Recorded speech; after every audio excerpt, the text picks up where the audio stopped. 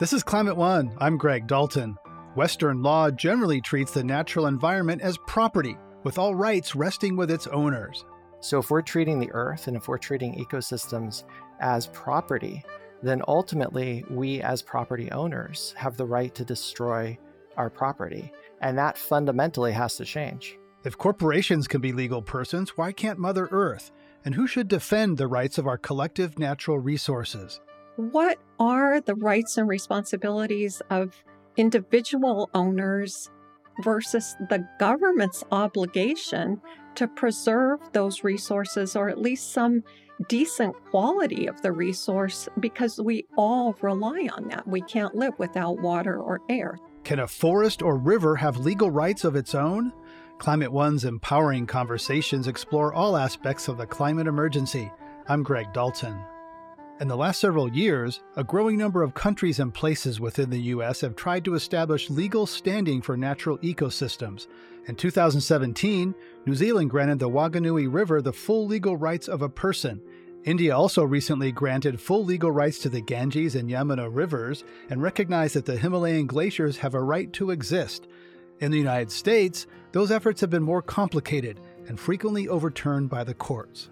I've invited two guests to talk through the history and complexities of the rights of nature.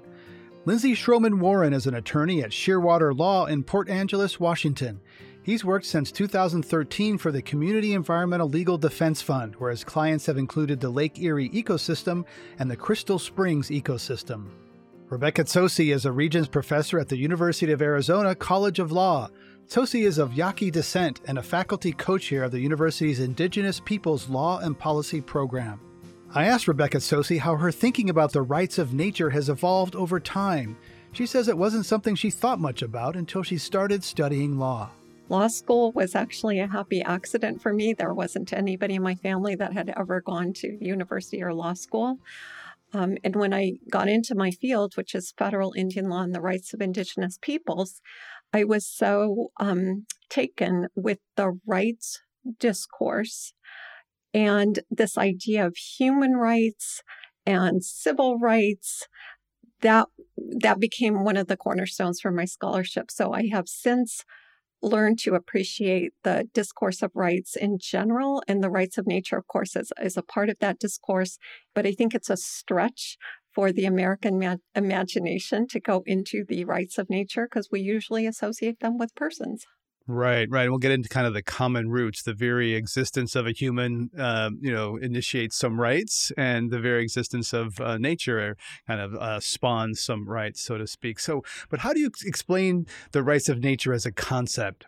So the concept really posits that the way that we envision a person having particular rights and standing to sue in case somebody harms you, that can be extended beyond human persons to aspects of what we would describe as the natural world, an ecosystem, a river, a mountaintop, a national park, whatever the case may be. So it is to have an entity withstanding to sue. Now, it's not such a stretch, because we actually do obviously think of corporations as legal persons, and we think of, a ship can be a legal person. So we do have these categories in the law of inanimate objects that can have personhood in the legal sense. Well, isn't the right of a corporation as personhood relatively new? I always remember Stephen Colbert saying that I'll believe a corporation is a person when Texas executes one, right? Isn't that relatively new? No, actually, the legal status is the collective acting as an individual.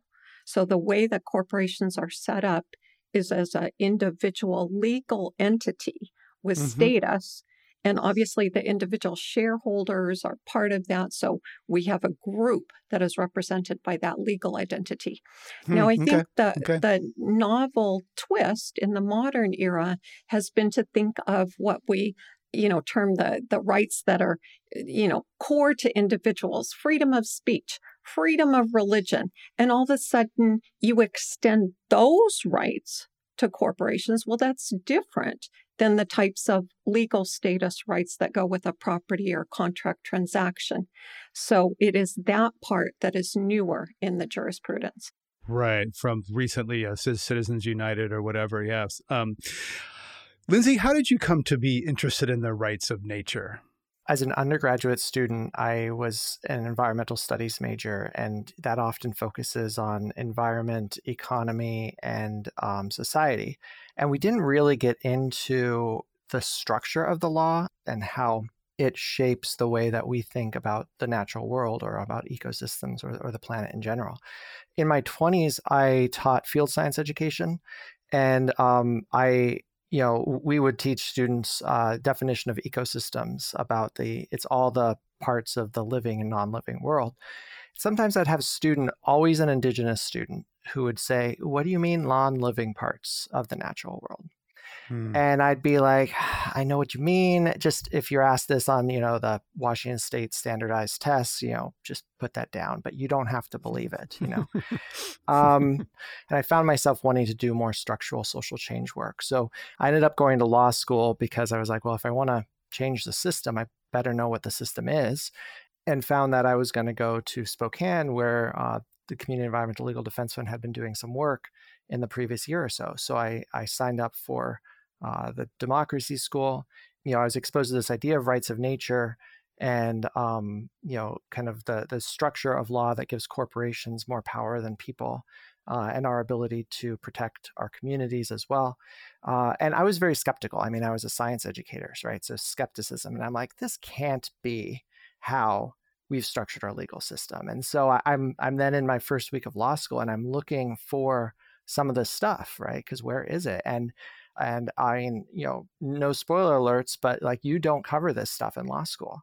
The whole first year of law school is really about reasonableness. It's not about justice. And so my first summer of law school, I worked on a signature gathering campaign to put an initiative onto the Spokane city charter, like the constitution for the city. And it included rights of nature for the Spokane River. And basically saying that the Spokane River and the associated aquifer have the right to exist, flourish, and naturally evolve.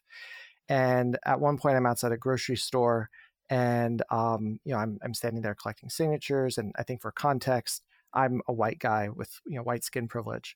And this woman who appeared to be Indigenous is walking into the store, and I say, "Hey, would you like to sign an initiative to give rights to give the Spokane River the right to exist?" And she stops and she looks at me and she says, "You're finally figuring that out." Yeah. Yeah. Finally figuring that out. Boy, so how did you feel in that moment? Did you just kind of feel shamed or chagrined, or how did? Well, she signed it. No, I mean, yeah, it's this thing. We're finally figuring this out. In Western legal systems, Western thought is really slow to this. And so we have to unpack hundreds of years of the way that we think about our relationship to the earth in order to get to this paradigm shift that rights of nature represents. Another time that summer, I was gathering signatures at a festival, and this guy comes up and really wants to read the text of the entire thing. So I let him read it. And then he comes back and he points at the rights of river provision, and he says, "This goes against 500 years of Western property law." And I pause and I think, is it only 500 years or is it further?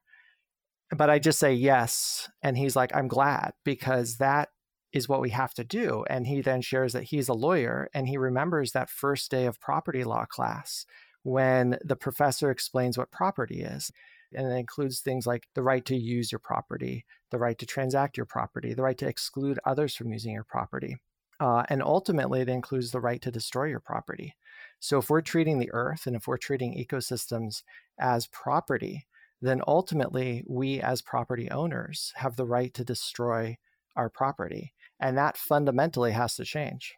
Rebecca, what did you learn about property laws in law school and coming in with your perspective? So I think Lindsey's absolutely right that that is how the American legal system works. We inherited it from Great Britain, and Blackstone's version of property was one of absolute despotic ownership. The owner could do anything. And so we imported that into the United States. But the interesting thing is, in the context of this conversation, to imagine what the rights are to what we are framing in U.S. law and international law as resources, water resources, air resources, wetlands resources, species, animals, plants, resources. What are the rights and responsibilities of individual owners versus the government's obligation to preserve those resources, or at least some decent quality of the resource, because we all rely on that. We can't live without water or air. So what is the government's obligation, and how do we frame that as against this absolute notion of property rights? So we have mass movements now around public lands, for example, on both sides of that equation, that the government ought to protect these lands for the collective benefit. The controversy over Bears Ears National Monument, for example, local, people there said, well, hey, we want to be able to develop that. We want to be able to engage in fracking, and we can lease these lands and we can make money off of them, and the whole commodification thing, versus the value of that place is immeasurable as it sits there as the site of all of those affiliated Indigenous nations that have always been part of that place. And that was the beauty of the proclamation that President Obama established, because he said, these are current living nations. They've always been here. The knowledge about that place is invaluable, and they will have a seat at the table with the federal agencies in a co-management regime of something that is precious as a national resource. And I think that you saw that, for example, in the climate litigation, the Juliana case, that idea that there's an atmospheric trust, that one generation doesn't have the right to take away the right of the future generations to survive. And that is a pivotal concept that within many Indigenous traditions, and I know Oren Lyons of the Haudenosaunee has spoken about this, the seventh generation, that is the frame of your thinking as a current people. You think for the seventh generation, and you plan, and you protect, and you preserve, and you act in ways that are in that way sustainable. And that's very different than capitalism that's driven by quarterly profits and quarterly earnings and very short-term outlook. I've learned a lot as Lindsey said earlier about, the white privilege he walks around with. I've learned a lot about mine and the holes in my education. And one of those is, not really, so I sort of knew that Indigenous nations were sovereign nations, in the United States. But I honestly thought of Indigenous people as people of color and was schooled on that by some Indigenous leaders, like, no, that's hence BIPOC, right? And I think a lot of Americans don't realize that tribes are sovereign nations. So how does tribal law and U.S. law interact when it comes to the rights of nature cases? So that is my specialty, federal Indian law, and we have 574 federally recognized Indigenous nations within this country.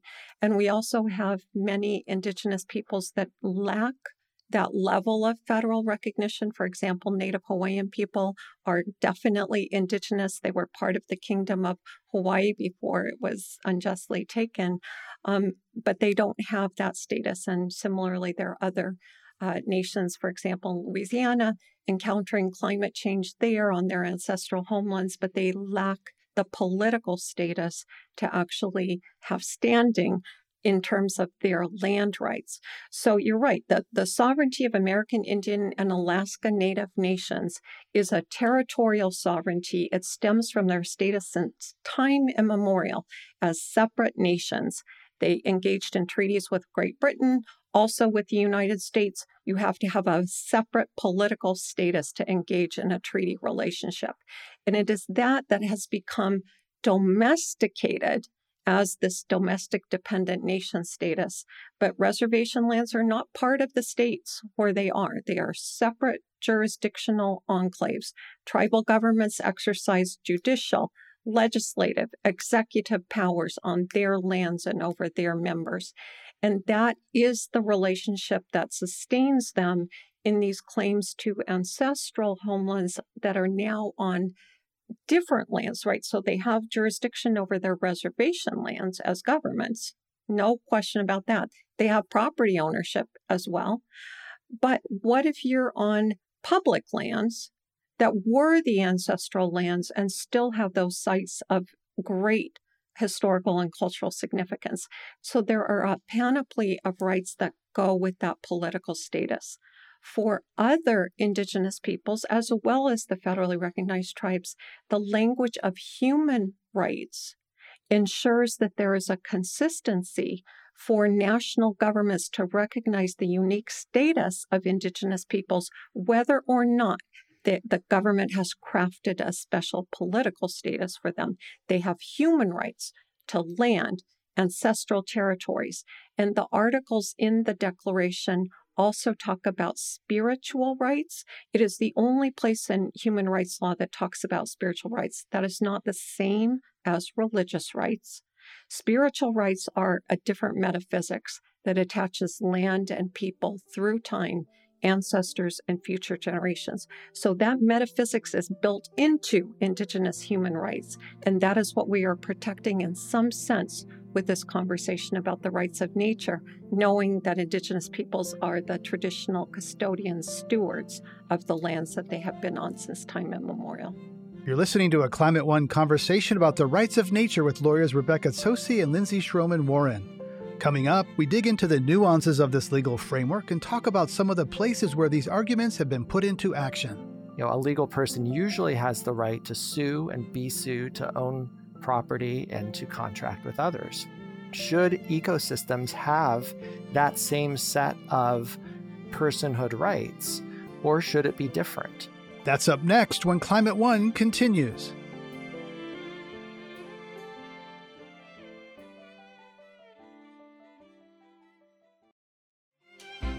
This is Climate One. I'm Greg Dalton. We're talking about the rights of nature. I asked Lindsey Schromen-Wawrin to respond to the argument that nature already has rights, as exemplified by energy companies frustrated by a threatened desert tortoise that holds up construction of solar farms. Our legal system really treats everyone and everything as either person or property. And so what the government is doing with those regulatory environmental laws is trying to regulate the use of property. Just because somebody has property doesn't mean they can use it in every way they want. So kind of the bargain that was made with setting up the current environmental law system was to make environmental law a subset of property law and say, okay, you can use your property up to this point. You can use it only this much. There are going to be limits to pollution. There are going to be limits to destroying all the habitat for the desert tortoise. And what we're thinking about with rights of nature is actually moving how we treat the earth from the property law sphere to the constitutional law sphere, where we're talking more about this is a thing or a legal person that has rights. So in constitutional law, we're often talking about structures of government and power, but we're also talking about who has rights and thus duties. And so it's categorically changing the nature of ecosystems within the law from being something that's legal property to a legal person. And everything else kind of flows from there. The analogy in our history, and I think this is a sensitive analogy to make, so I'm just making it in the legal context, is emancipation of slavery, the end of slavery, in that human beings who were considered under the law to be property are now legal persons.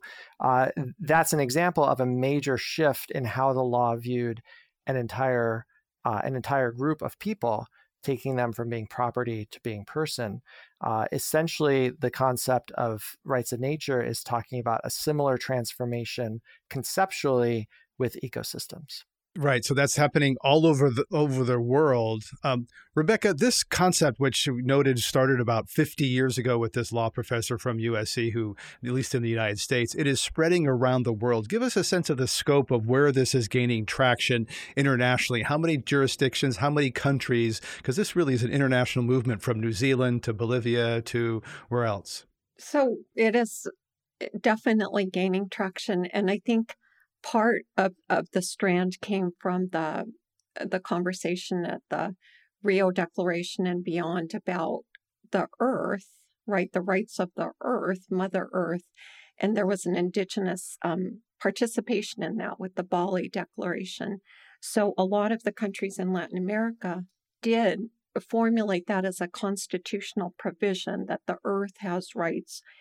Now, it sounds good in the abstract, but there are still resources embedded within there. There are, oil and gas deposits, and there are indigenous peoples that live on those lands.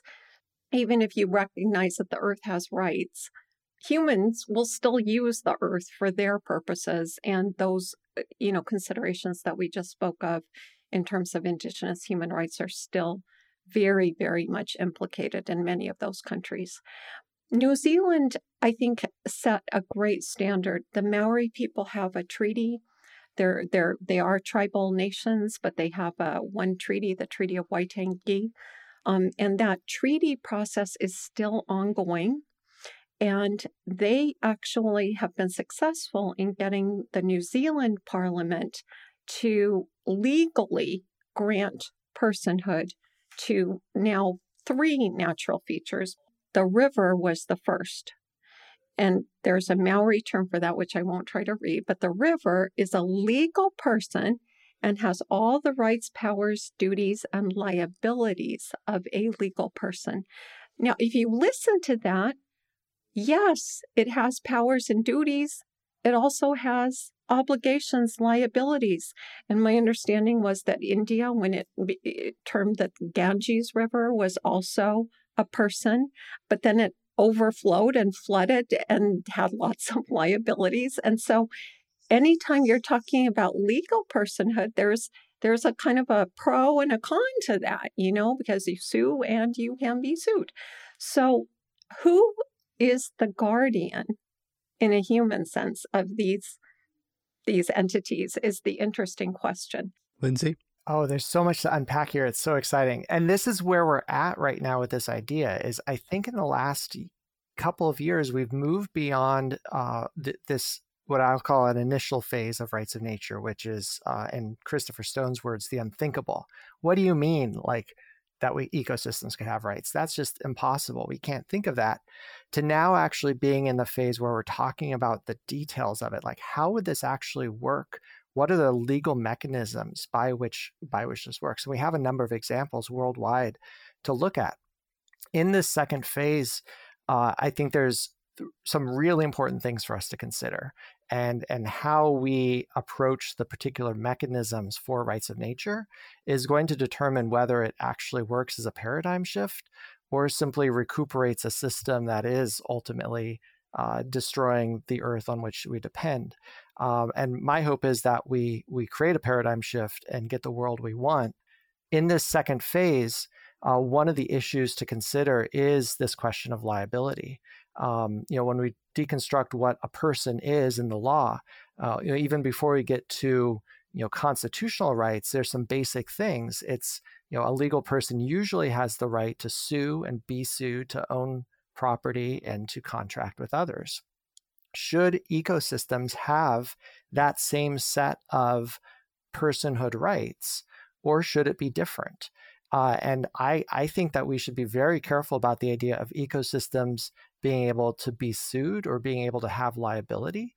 And that's one of the things that could derail, in my opinion, the ability for rights of nature to be a check on destructive activities, and instead could set up, kind of like natural resource trustees for ecosystems where there's a flood and now the ecosystem has to pay out of the fund that would have otherwise have gone to restoring habitat that had been destroyed. But Lindsey, if I could jump in there, that sounds like there's that position means that ecosystems have the benefits of personhood, but not the liabilities or not the responsibilities. They want the good without the other side of the ledger, right? And that sounds like imbalanced, right? Well, the imbalance is in our system now, where we are doing a one-way path of taking ecosystems and turning them into money, and we have no way to go back. But yeah, I mean, children are kind of similar. There's this whole fun conversation you have in contracts class about, can children contract? Do they have the capacity to contract? They have protections without certain responsibilities. I want to move to, in 2019, the Lake Erie Bill of Rights was passed in the city of Toledo with 61% of the vote. But then a year later, a single federal judge struck it down. Lindsey, you were one of the lawyers involved in that. Was that a win or a loss? What does that mean? And that was pretty significant, I think. Were people in Ohio voting to give lake rights. Yeah, so I think the Lake Erie Bill of Rights, at least in the U.S. context, was one of those watershed moments, no pun intended, for this concept of rights of nature in the popular understanding. So as far as the court case went, the people of Toledo voted to add rights protections to Lake Erie and its watersheds. The significant one for Toledo is the Maumee River, which is the largest river to flow into Lake Erie, and it brings a lot of contamination from factory farms upstream, and that's what's causing the harmful algal blooms in Lake Erie that shut down the Toledo water system for 3 days several years ago. Basically, the Farm Bureau sued the city of Toledo, and the court said Toledo doesn't have the authority to pass this law, and therefore avoided the law. So on a legal technical aspect, the law is no longer in effect. I would say on the larger cultural transition that we're making, this idea of needing a paradigm shift in the law, I think the campaign and what people did in Lake Erie was highly successful. We might not be having this conversation now if they had not said, we can't live with the system as it is, and we need a different system that recognizes our ability. I'm talking with lawyers Lindsey Schromen-Wawrin and Rebecca Tsosie about the rights of nature. We'll continue our conversation later in the show, but first we'll hear a personal story of someone who used the rights of nature to defend her home ecosystem. Carol Van Strum and her family moved to the coast of Oregon in the 1970s. She didn't know then that she would end up leading a fight to protect those lands from clear-cutting and herbicide spraying. Van Strum says it all started in the spring of 1975. My kids were down by the river, which runs, it's through our property, but it's on the edge of it, and the road runs along the river. And they were down there fishing and playing, and a spray truck came along, and I don't think the guys on it saw the kids. They just were busy with their high-pressure hoses, spraying everything in sight, including the river itself. And my kids got very, very sick that night. And when we called to find out what they were spraying, we were told it was perfectly safe, 2,4-D and 2,4,5-T. They're safe as table salt. And I said, well, could they have put the wrong thing in the truck? Maybe they made a mistake. And no, they knew it was the right thing. And within a few weeks after that, helicopters were spraying the ridges around our place, which of course drifted immediately down onto our place, which is lower down, and killed half the things in our garden. But also a few weeks after that, our poultry, the ducks and geese and chickens that were in eggs, they hatched. And a lot of them, more than half of them, were deformed. They had wings on backwards, feet on backwards. Some had no wings, and they had crossed beaks.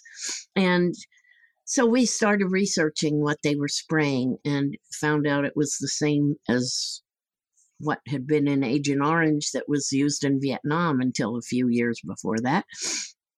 And wrote a letter to the editor of our paper and found out when we got flooded by neighbors, other people in the area who'd had similar experiences, and nobody connected it necessarily with the spraying itself because they didn't know what was being sprayed. So that was the beginning. We ended up with our neighbors suing the federal government and stopping the Forest Service from using one of the main ingredients in Agent Orange, 2,4,5-T, and in subsequent lawsuits stopped them from using any herbicides aerially in our forest. And finally, that expanded to the national forests in the whole nation. Wow, I just want to ask, how old were your kids and how sick did they get? Well, it ranged from, I think, age 7 to 13. And yeah, they got really sick, vomiting, bloody diarrhea. They had headaches. It was pretty dramatic. And when we went down to the river the next day, everything was dead. There were dead fish, dead merganser ducklings, and crawdads floating, just washed up along the edge of the river. There was very clear that something awful came through our place. Well, that's quite a sad story to have Agent Orange sprayed on your kids and then to win a lawsuit that has national implications. What we're talking in this episode is about the rights of nature. What does the rights of nature mean to you, having won this big battle such as you have? Well, it's more than just the spraying of poisons on our forests. It's the only reason they really need to do that is because of clear cutting. And that's one of the most devastating things you can do to a forest. They clear cut it. It's basically strip mining. Everything is cut down to bare dirt. And then they want to plant a plantation of only commercially valuable Douglas fir. And then they continually spray off and on for the first 5-6 years to kill off anything that sprouts, because nature replenishes itself. There's bare dirt and sunshine, it's going to grow things. And the timber industry considers those all to be weeds and sprays them with things that supposedly kill everything except the Douglas fir. So is this battle really over? Even though you seem to have won in court, but is the battle really over? No, it's not over, because the only thing we won applied to federal lands, which in my county, my portion of the county is mostly Siuslaw National Forest. But in other parts of the county and Oregon and the Northwest, there's mostly timberland owned by multinational timber companies, and none of those the things we won in court applied to them. Only state regulations apply. So that was 40 years ago that we won those injunctions against the federal government. But the state government, which I'm sorry to say is controlled largely by corporate money, has very favorable laws in place on pesticides, so that the timber companies routinely spray and clear cut vast areas of the forest. And what they're replacing is real forest. It's many species of trees and fungi and lichens and mosses and all the wildlife and other things that make up a real forest, and they're replacing it with plantations that might as well be corn because they're just one species. That's what we're fighting ultimately, is the practice of clear cutting. And in your legal cases that have banned the use of these chemicals on federal lands, have you used a rights of nature legal framework to ban aerial spraying?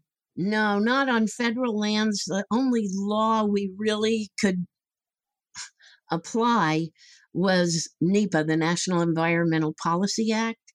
All that requires is that the government prepare environmental impact statements telling the effects of what they're going to do, and they can go ahead and do it. But they hadn't done that in our cases originally. And then ultimately, in subsequent lawsuits. We were able to show, that the result of the research I did for my book, A Bitter Fog, was being able to show that all of the pesticides being used in the national forest, in fact, probably in the nation, were registered on the basis of non-existent or fraudulent data, safety data. And the court ruled, and the Ninth Circuit agreed, that the Forest Service can't use those chemicals relying on EPA registrations, which in turn rely on that false information. They would have to do their own research. And of course, the Forest Service couldn't do that. And that's why they ended up changing their policy on clear cutting so that they wouldn't have to use these poisons. But it's still allowed on private and corporate lands. That's right. And that's where the rights of nature came in, was our county and this is 40 years after our battle with the feds, okay? A group formed in Lincoln County called Lincoln County Community Rights. And their goal was to stop the aerial spraying of pesticides on corporate timberlands. And they introduced a county measure that would ban it. And included in that measure was a rights of nature that gave anybody could speak in the courts in defense of natural systems. The voters in the county passed the measure. Immediately, the timber industry challenged it in court. And it was at that point that the community rights folks asked me if I would speak for the river system here in defense of that provision in the measure. And that's how I became the Lorax, speaking for the trees. I've never been so honored. I mean, to me, that was amazing that they chose me to do that. They actually found a Lorax costume. And at any kind of event in the county, like they have parades on, Memorial Day or whatever, and they would parade as a group with the Lorax, educating people about protecting our ecosystems from these poisons. So it was a wonderful thing. Such a powerful story. I read the Lorax was Dr. Seuss's favorite book, or one of his favorite books. It's so powerful. What does aerial spraying of forests have to do with climate change? Well, again, it goes back to clear cutting, because the connection is kind of vivid. Because when you old growth forests, real forests, multi-species, like I said, store and sequester massive amounts of carbon, and they're cutting them all down and replacing them with these plantations that are all one species. They don't only grow them for 30 or 40 years and then mow them down to make paper or whatever they do with them. So they're not storing, they store far, far less carbon. And the huge amounts of energy required to do all that, not just talk about logging equipment. Go take a look at some of it. It's massive, and it uses huge amounts of fuel. It pumps out massive amounts of exhaust. It's amazing what it takes to destroy a forest. Timber companies have sued the county to try to nullify the ban that you helped get passed. On what grounds, and what's the status of the case? They sued in 2017, soon after the measure passed. And the judge sat on it for 2.5 years. So for those 2.5 years, nature had rights in our county, which I'm proud of. But then finally she issued her ruling this past year and ruled that the state law allowing the poisoning of the forest it preempted any county control. So that's where things are at the moment. We're appealing the judge's decision. It was interesting, though, in the original hearing with that judge, she did not allow the river system, via me and the Lorax, to intervene against the timber companies, but she did give a little speech saying she thought even though nature didn't have rights now, it should and will. Carol Van Strum is author of A Bitter Fog and a farmer, parent, and self-described troublemaker in Lincoln County, Oregon. She's featured in an upcoming PBS documentary called The People vs. Agent Orange. You're listening to a conversation about establishing rights for the natural world, like a river, mountain, or ecosystem.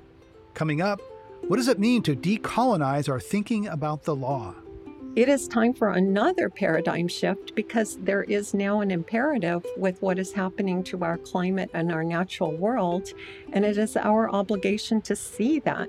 To decolonize your thinking means to situate yourself in an interdependent universe. That's up next when Climate One continues.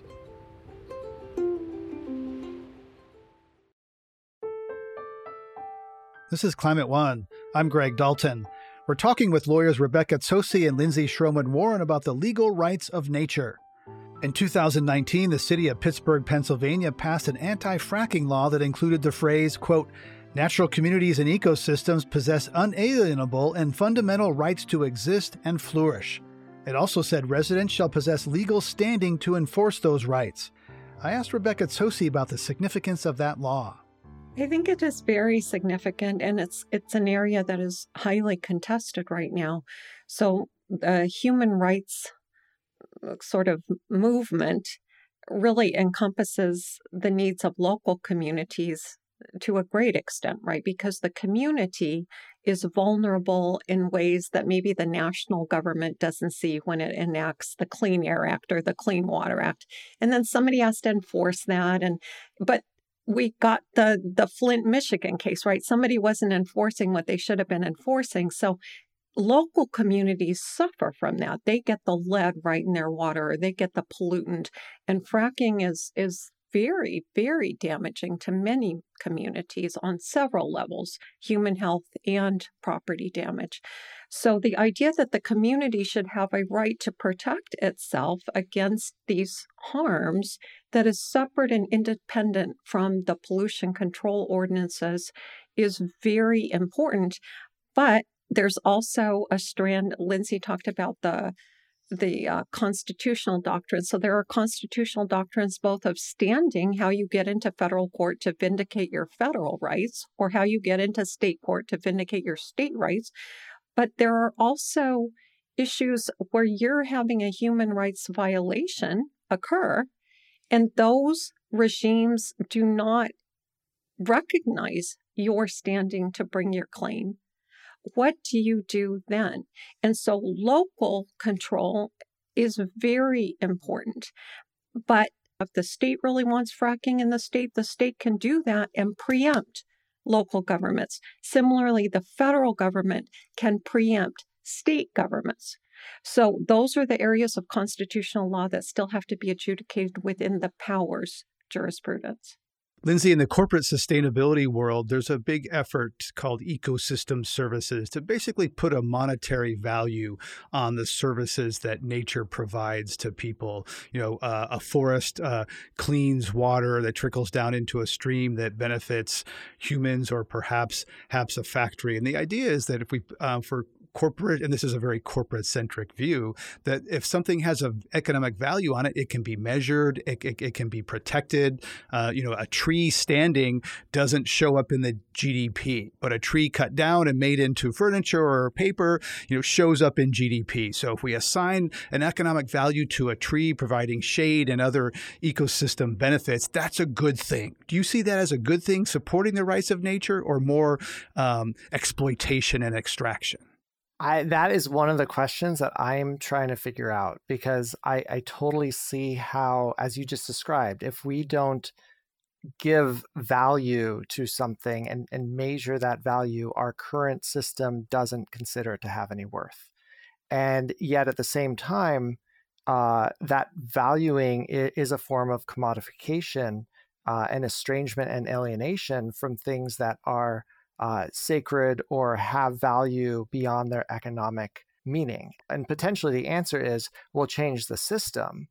But exactly how do we do that? To make a historical analogy, a Emancipation Proclamation and the 13th Amendment that ended slavery except as punishment for a crime didn't create justice for formerly enslaved people. We are still wrestling with that today. 150 plus years later. And so if we only say rights of nature and don't look at the economic implications, the monetary design and monetary policy implications of our treatment of ecosystems, I don't think we're going to go all the way. And we have to see the political, the rights-based conversation as tied together with economic. Rebecca, if we give more rights to nature, are the rights of people reduced or demoted? I would like to say that everybody will benefit if we have a system of value that is inclusive of human persons and other than human persons to use this frame. If we look at many Indigenous languages, rocks, mountains, streams, they are entities that have value, and they are specific values. It's not that they're fungible. They each have their personality. They do what they do. Your job as a human being is to work with them in their essence, and that's what ensures sustainability over time. And those are the lessons embedded within what we now call traditional ecological knowledge, for example.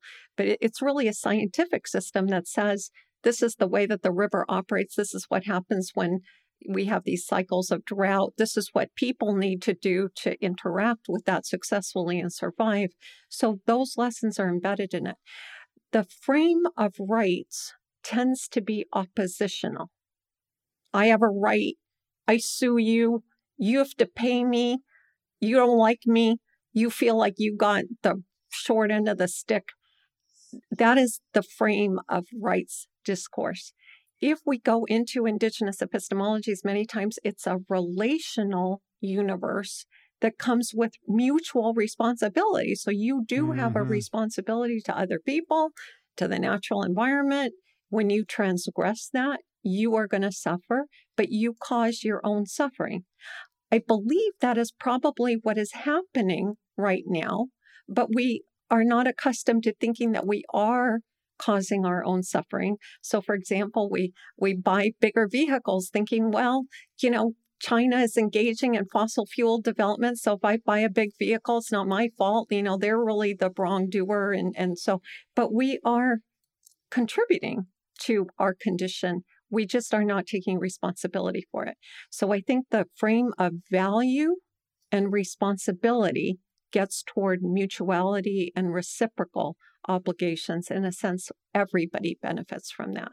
Yeah, I think the key word there is the relationship. Our relationship is broken, or we don't think about it as a relationship. We think about rights. Rebecca, we've heard a lot recently about how the colonial mindset still pervades the way America was set up and how lands were stolen and still pervades kind of the patriarchy that we have today. What does it mean to decolonize the law? That is a great question, Greg, and I think that people don't agree on what it means to decolonize the law.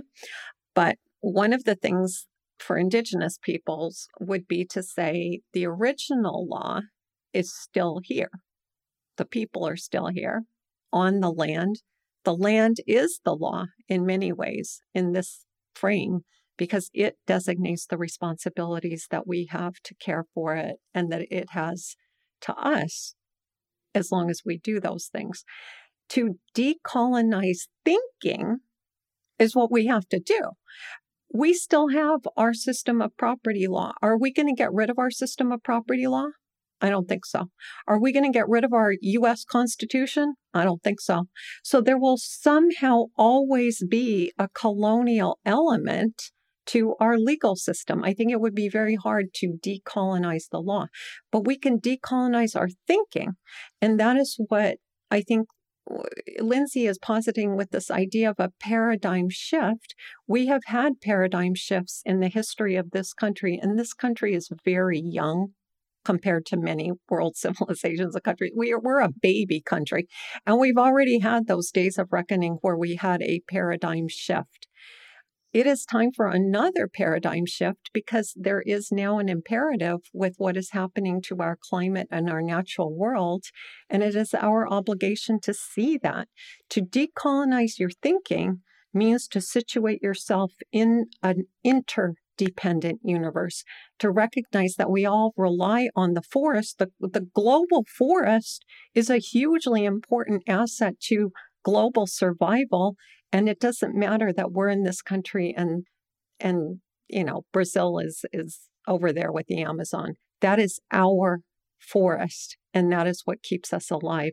And similarly, the waters, they're like the veins, right? They carry the lifeblood and that delicate cycle. We have to recognize our obligation to come together and regulate that in ways that are sustainable. That is what it would mean to decolonize the thinking about the planet that would afford a right to all of these ecosystems to flourish and to sustain us into the future. Lindsey, to wrap this up, if you think about people on the political right who have been very astute and savvy about getting legal cases that they are aiming at the Supreme Court, whether it's something change that they want to enact, whether it's on gun legislation, reproductive rights, whatever, that they're very savvy about aiming toward the Supreme Court. As you think about the rights of nature, if you could craft a path for one of these laws, whether it's Ohio, Pittsburgh, somewhere else, to go up to the Supreme Court, is that possible? Is that part of the strategy? What would that look like? We're giving judges right now the opportunity to look at these ideas and say, you know what, we want to change our thinking on this, whether it's about state interference with local democracy or rights of nature or corporate rights. I'd like to air quote rights. But so far they're not biting. And so that probably means that there's a couple things going on. One, we don't have the political power. This is not about lawyers. This is about mass social movements emerging from the grassroots saying we need to change our system because it's leading us over a cliff that we cannot go off. And without that, it doesn't matter how silver-tongued the lawyers are before the U.S. Supreme Court.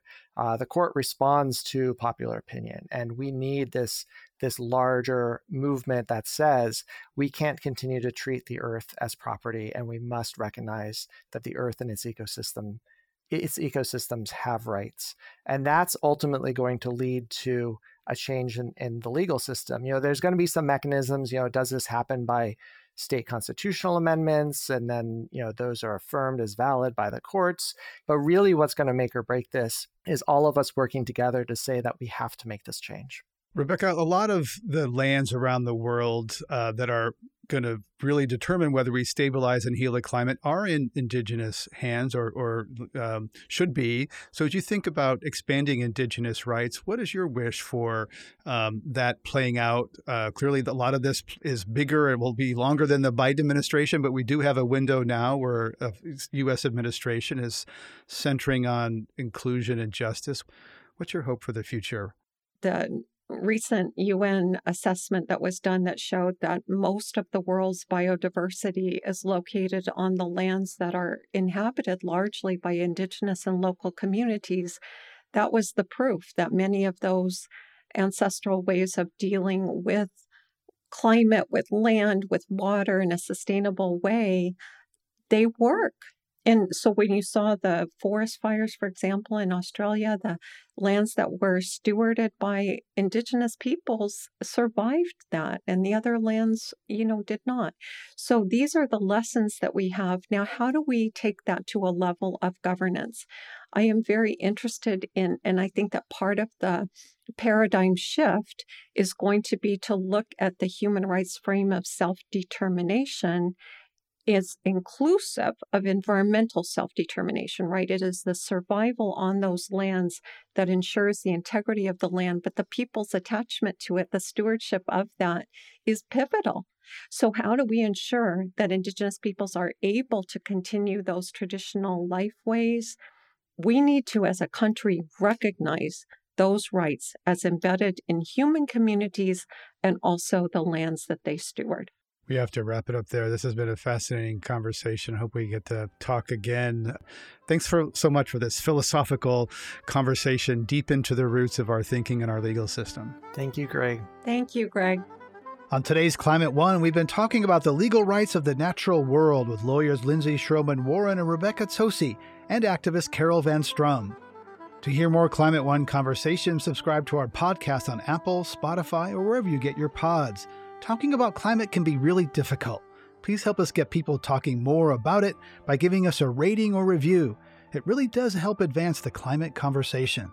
Brad Marshland is our senior producer. Ariana Brocious is our producer and audio editor. The show is engineered by Arnav Gupta. Our team also includes Steve Fox, Kelly Pennington, and Tyler Reed. Dr. Gloria Duffy is CEO of the Commonwealth Club of California, the nonprofit and nonpartisan forum where our program originates. I'm Greg Dalton.